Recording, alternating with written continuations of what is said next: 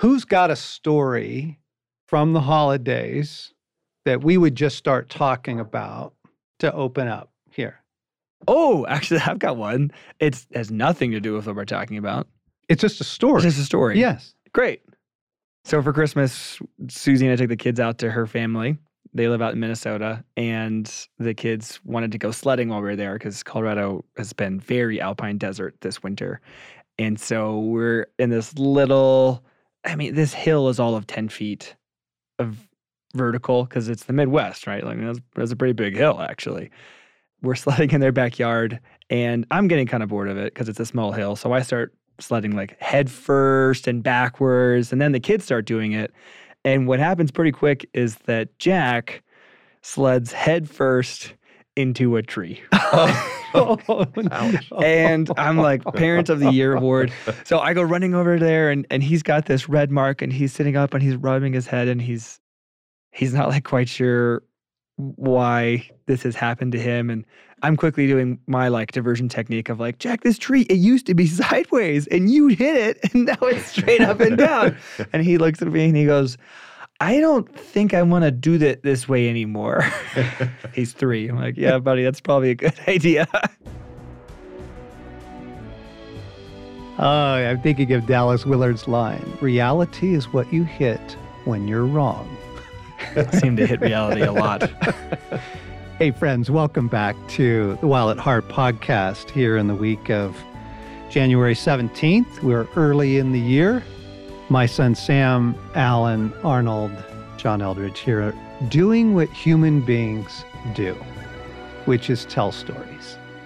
And I bet that a lot of you did that over the holidays. If you were seeing friends or catching up with family, even if it's someone in your regular life that you haven't seen for a couple days, it's always, hey, what's up?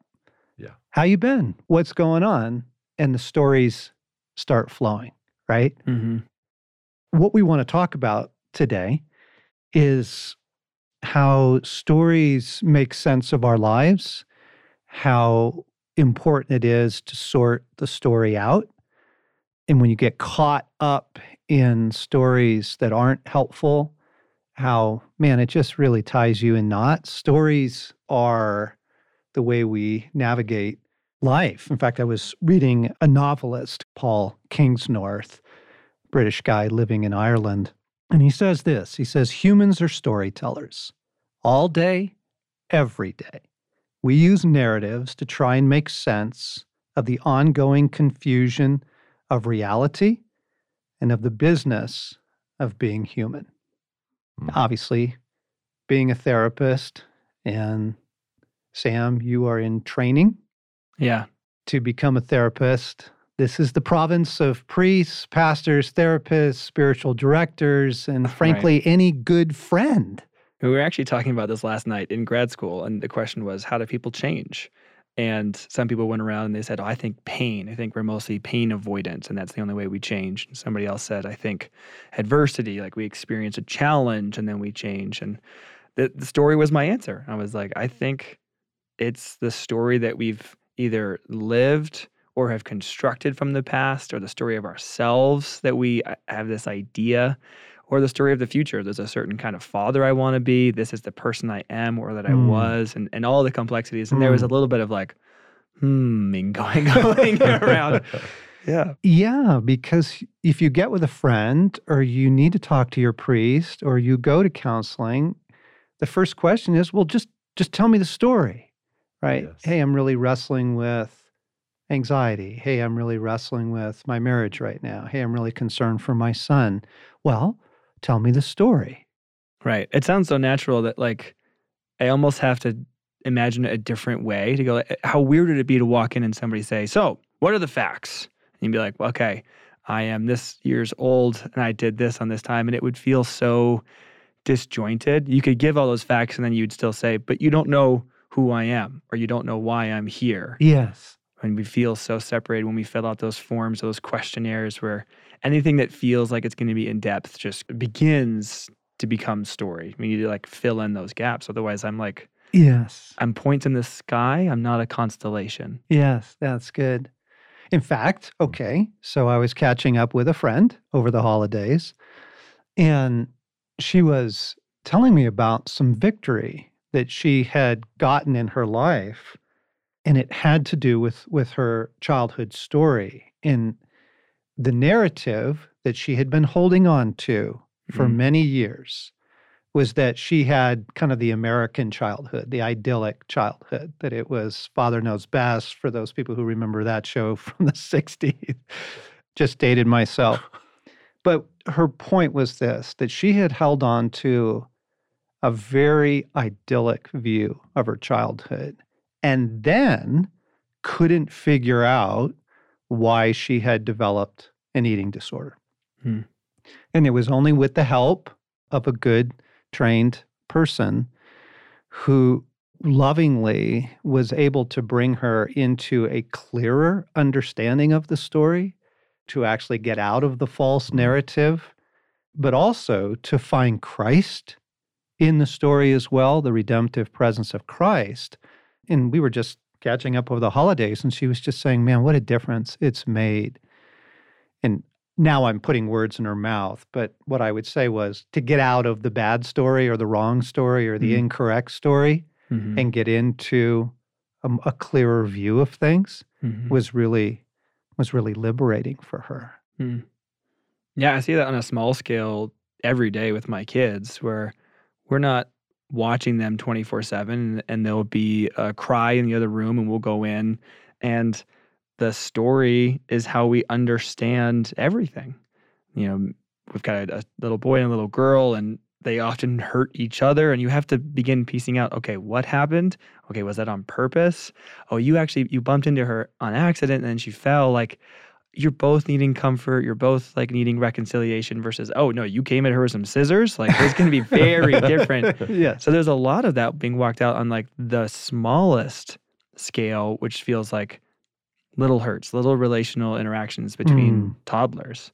So how much more does it matter for our adult lives and the grander meta narratives? Yeah.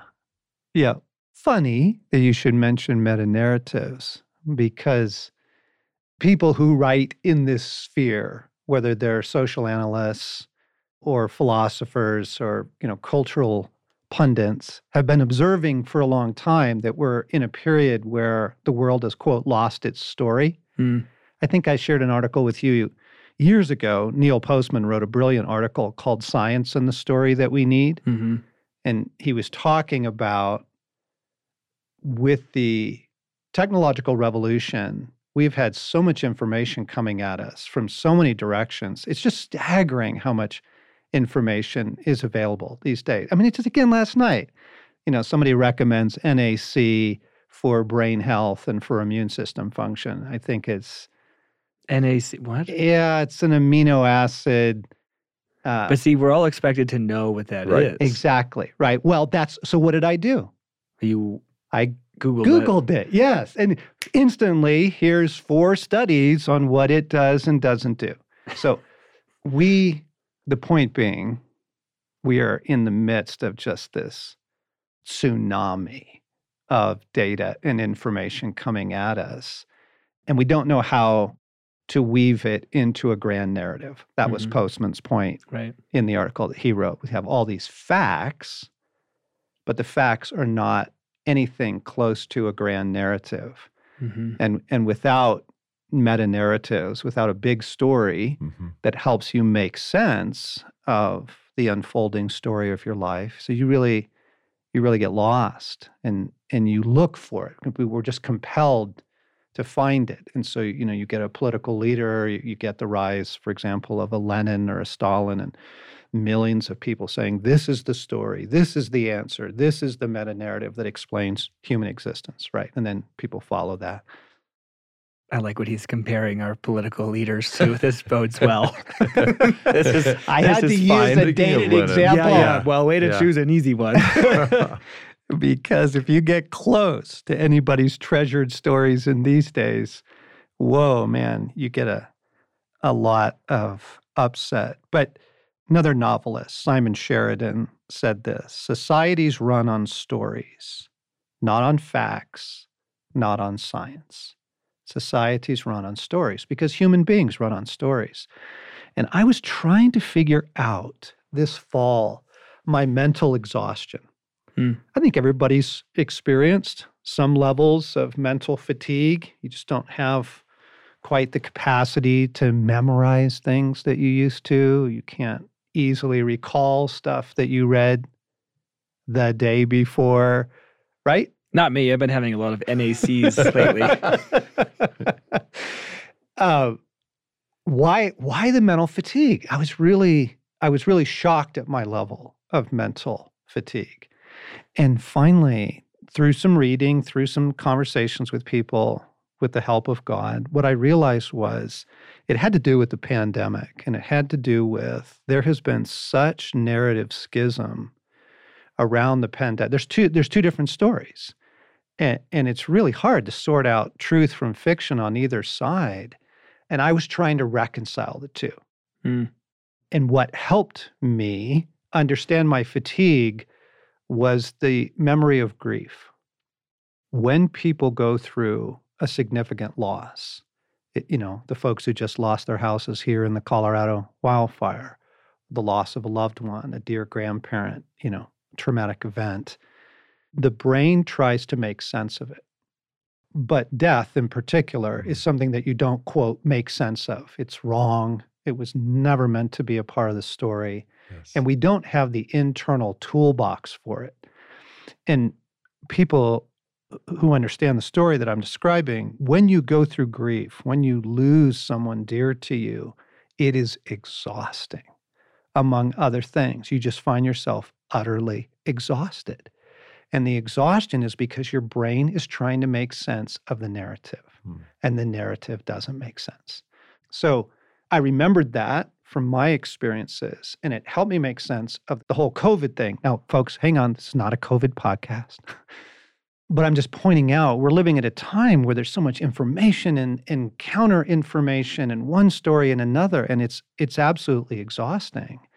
And as we think about living well into the new year, as we think about kind of getting our bearings and getting our orientation, we want to ask ourselves, what's the story we're living in? Guys, I think what I'm most fascinated by when we talk about this whole grand narrative or the fracturing of narrative is I just know that the world runs on stories. And, even before I came to Wild at Heart, I was a fiction publisher, published over 500 novels, worked with storytellers, and have always gravitated to good stories my whole life. And I think what I'm seeing today, which is troublesome, is there no longer seems to be agreement with almost anyone on what story we find ourselves in.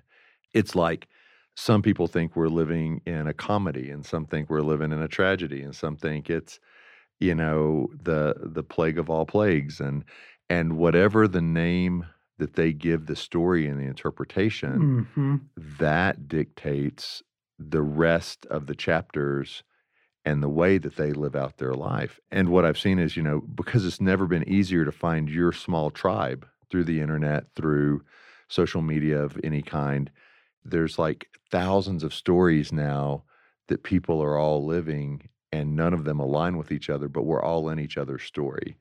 And so to me, that's been a very, I guess, troublesome thing because, John, to your earlier point, like countries and civilizations, the thing that held them together was they all embraced a story, a common narrative.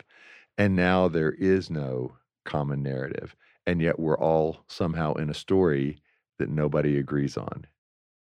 It feels like we've been heading towards this point long before this past couple of years, this pandemic that we've been experiencing. When I look at okay, let's zoom out from nations and civilizations and go how about Christianity? There's a story that the Old Testament presented. There's a story that the New Testament presented.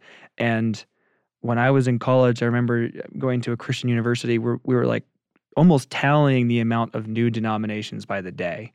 We're just watching this fracturing of, hey, here we all are at this university. It was a small school. There's about 1,200 students, and it was a guarantee that you were probably the only person there that really had that kind of flavor. And I remember in our Christian doctrine class, the first day, the professor asked us all these questions, and like you had to kind of raise your hand if you like, what do you think about this about Jesus? What do you think this about the Trinity? What do you think about this about the body? And you're like, oh, that one's me.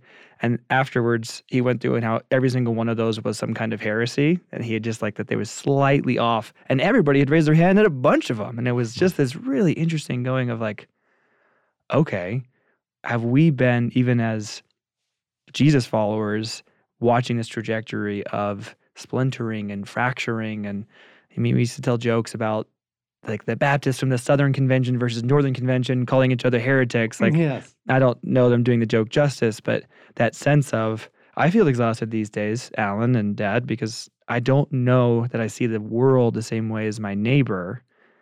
But I think that we all thought we did 2 years ago, but we probably didn't. And now there's less and less skin protecting us from, like, I just feel very thin and very aware of, oh, whether I'm having a conversation with a believing friend or with a neighbor, I don't know that I'm going to find a lot of commonality in many areas. Yes. And that makes me feel very vulnerable and very alone and Yes. very exhausted because I'm hyper vigilant. Like, as a human being, I'm called to community. Like, I find safety and belonging and meaning with others, and that's been stripped away. The thing I felt the most meaning at in the last 2 years has been the community pool, because I think there we like enter this like agreed upon sense of like, we're all going to pretend that this is the 1980s in America, and we're just going to like blast rock and roll and eat pizza. And I'm like, this is great.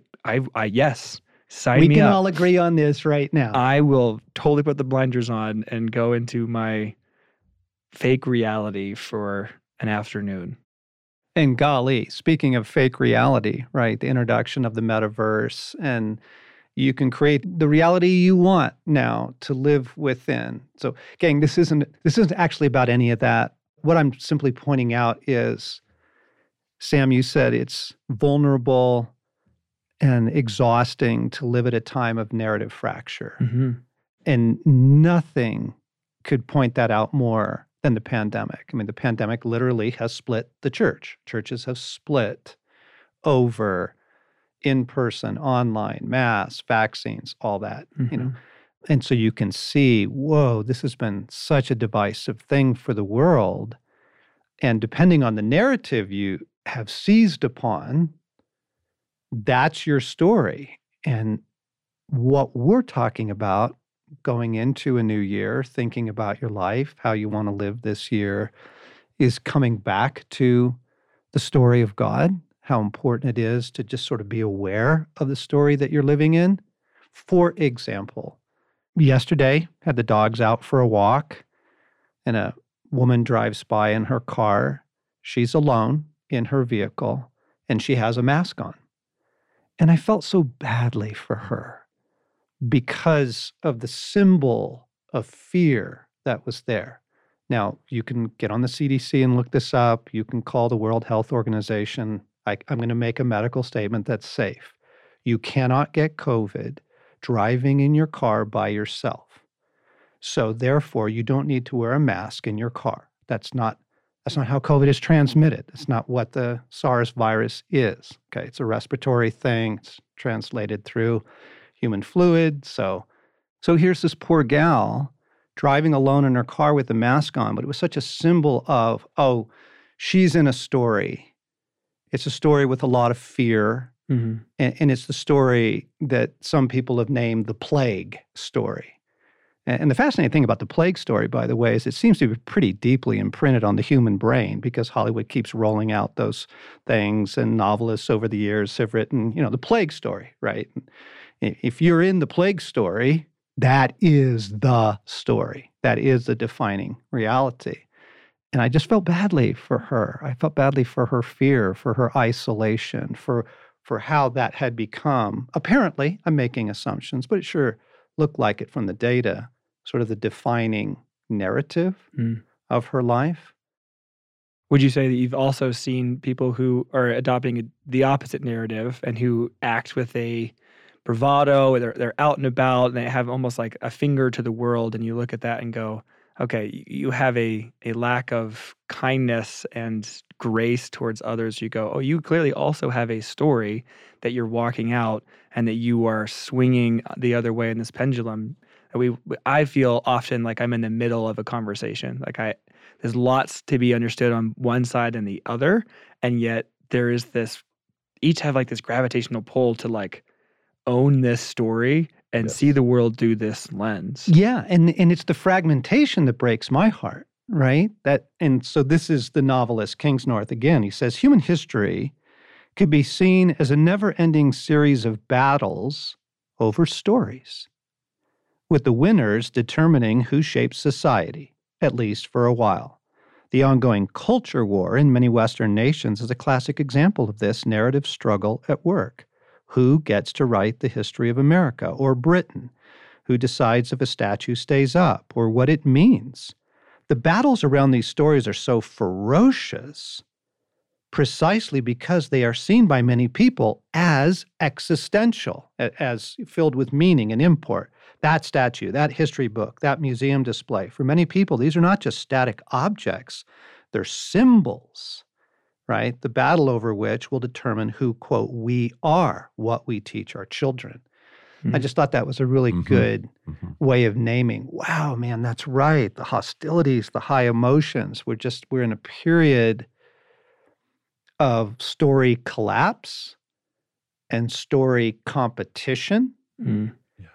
And then going back to, on a personal level, and the friend I was chatting with, catching up over the holidays, how she had found such breakthrough by getting out of a story that was not true and getting back into the redemptive story of Jesus in her life had really brought joy, freedom, life, which is the direction all of us need to head. And in order to get there, we just have to name, wow, man, this is a time of story collapse and story competition.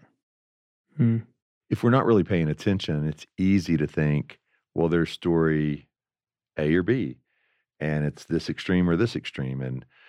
And the reality is sometimes if you don't see God active in either one of those stories, you're gonna go off the cliff, whichever of those stories you pick, because it's not about this human story in our wisdom and brilliance and science and whatever, and it's not the other story of, what we know from our facts and our intuition and beliefs. Like I find for myself, if I start going down one trail or another, and neither has a God worldview, deep presence in it, I'm just going to find myself empty on one path or another. Well, it's exhausting. It really is. It's emotionally exhausting. So here was what I was asking Jesus for his words over my year. We talked about that a couple of podcasts ago, how it's a good thing to do at the beginning of the year. What are you saying, Lord? Do you have a verse? Do you have some guidance? Do you have some words of counsel for me? And one of the things he said was, you can't live upset. Which kind of busted me, right? Because like, joke's on you. I did that for the last 2 years. Ha ha! Yes, I can. Living in a time of such narrative war keeps a person in a constant state of upset. And Jesus is saying, you can't live there, John. And as soon as he said that, I was like, oh my gosh, thank you. Yes, it's exhausting. There's nothing redemptive about it. I mean, you shall know them by their fruits. There's nothing filled with hope, joy, love, peace, nothing about that. But I was living upset and was finally able to identify it as my own personal sorrow over all the fracture and trying to make sense of it. And also my upset over people embracing stories that really have nothing to do with God. So I can get away from the COVID thing for a second and say, here's a really popular story right now among some of my closest friends. I'm going to call it the speed bump story. Yes, we have hit some rough times, but history is filled with rough times. Soon, this will be over and things will be back to normal. Okay. And what frustrates me about that story is that it's a variant on the progress story, which has ruled the West for the last couple hundred years. The progress story is we can conquer through science, life will get better for each generation, trust the experts. And what I want to say is, yeah, but what do you need God for? If we're just going to fix the world again through science and technology and the experts, there's nothing about the story of God and his pursuit of the human heart, the story of God and what he's doing at this moment in the world. And I know it looks like a really good story to embrace, the speed bump story. It's like, hey, chill out, man. Things are okay. We'll be back to normal in a minute. But I think the friends of Jesus are supposed to be dialed into the Jesus story and how it applies to their current moment. In John 15, Jesus says, I've called you my friends because a master doesn't let his servants know what he's doing, but I've let you in on what I'm doing. You're not just my servants, you're my friends. And so as we align in love for Jesus, as we come to trust him with our lives, we come into friendship with him, and friendship with him means dialing into his story.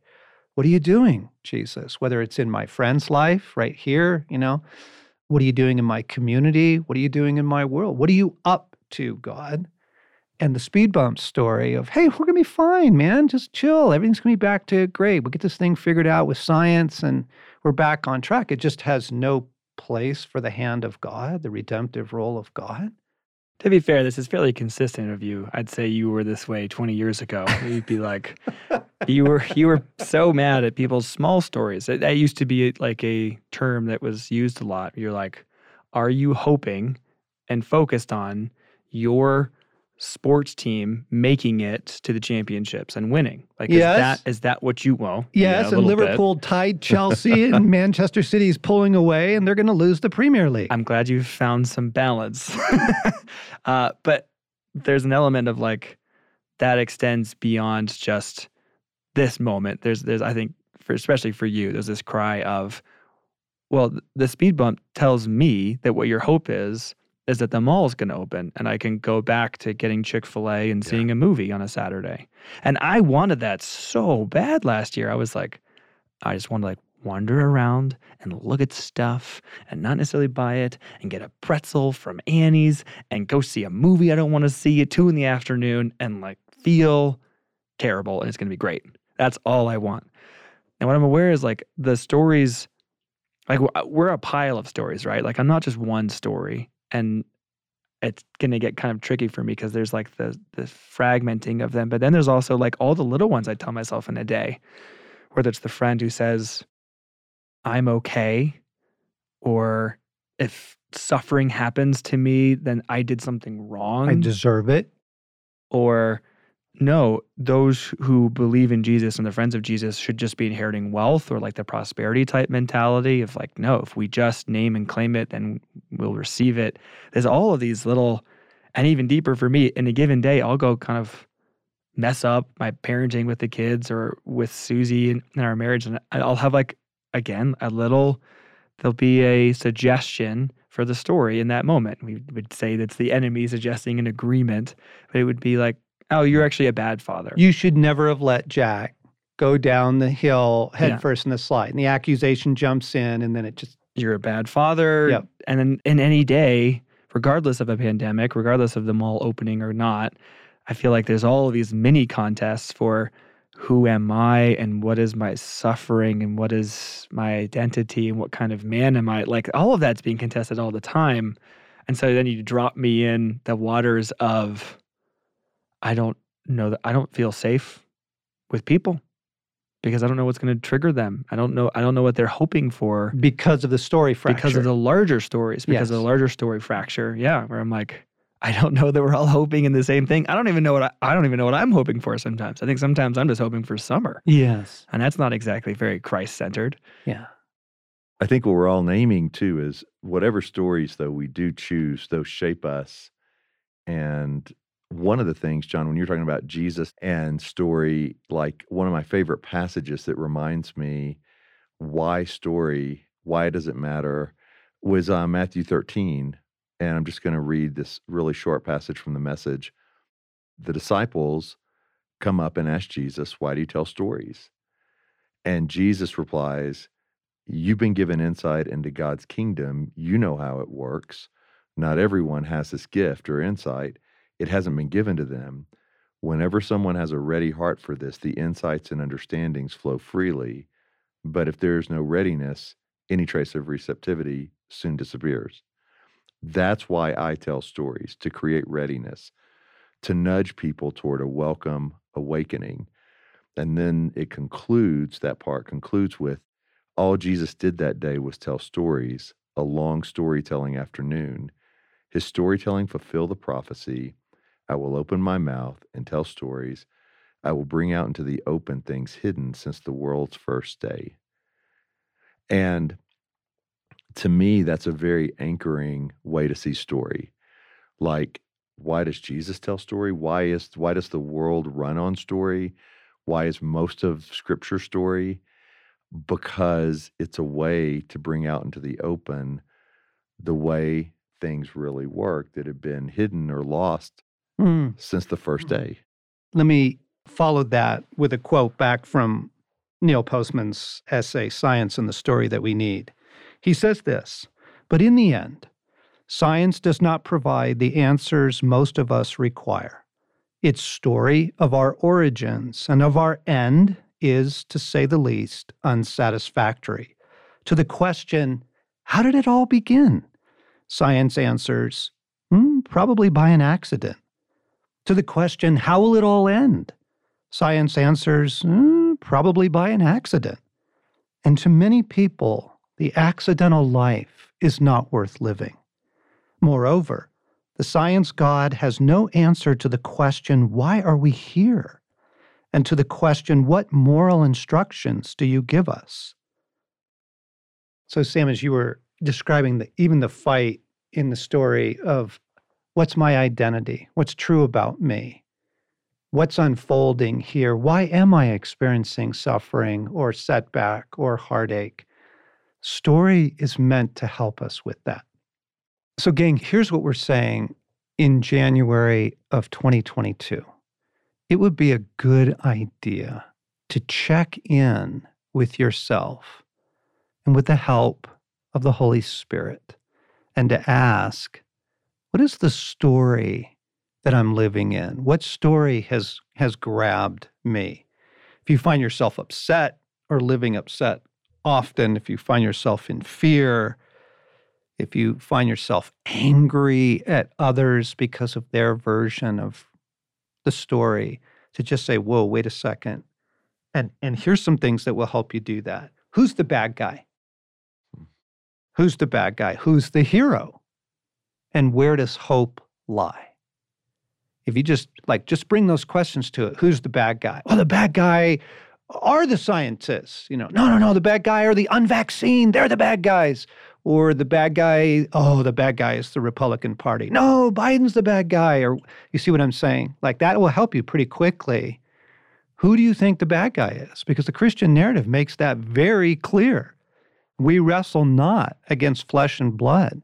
I mean, this can transform a marriage, by the way, when the two of you realize your spouse is not the bad guy. They're not. The Christian narrative helps us orient and locate evil in the world. Who's the hero, right? Oh, the hero is, our political guy when we finally get him or her in office, or the hero is the new economic boom that's coming, and then the big one is, where does hope lie? What am I looking to for hope? And so what I want to do as we close this, I'm going to read Psalm 23. I'm going to riff on it a little as I do. And I want you guys to react to this in terms of, is this the story that I feel myself caught up in? The Lord is my shepherd. I lack nothing. In other words, Jesus is still the hero of the story, still deeply involved in my life and in my world, guiding, leading, providing. I mean, that's just the opening sentence. He makes me lie down in green pastures. He leads me beside quiet waters. He refreshes my soul. He guides me along the right paths for his name's sake. In other words, I don't have to figure life out on my own. Yes, even though I walk through the darkest valley, the valley of the shadow of death, I will fear no evil, for you are with me. Your rod and your staff, they comfort me. In other words, yes, we are passing through dark times. There is real evil in the world, but God is still protecting and comforting. I'm not navigating any of this on my own. You prepare a table before me in the presence of my enemies. You anoint my head with oil. My cup overflows. In other words, God has a feast of goodness for us, even in rough times. He fills our heart's deepest cravings. And finally, surely your goodness and love will follow me, chase after me all the days of my life, and I will dwell in the house of the Lord forever. My reality is not determined by pandemics or politics or any of that. I live in God and his kingdom. He lives in me. His goodness is with me today, and my future is absolutely wonderful. Just an honest reaction to that. Well, that's not my reality that I spend most of my time in, unfortunately. And you'll never get those words from the nightly news or social media. So as you read them, it just reminds me, to get into those words, I actually need to spend more time with God, meditating on those truths than on the latest development or the big announcement on the news each night, because that will never bring the peace that I just felt when you read those words. Yeah, similar, Alan. We say those words with our kids every night as part of our bedtime routine. And I think I say them almost like describing a painting. Like I can see it, I can describe it, but it's a painting. I've never actually been there. Yeah. And I want it to be true, but I'm looking at the lilies of Monet and I'm going, Yeah. there's a disconnect. There's something keeping me from fully naming that story over my reality. Yeah. So Jesus says to me, John, you can't live upset, as one of my words coming into this year. And gang, all we wanted to do was name the narrative fracture that's going on, name how exhausting it is, and invite you to think about, pray about, what is the story that I'm living in right now? Who's the hero? Who's the bad guy? What am I hoping for? I think it'll really help. Maybe even memorize Psalm 23 early in the year as one step towards narrative grounding.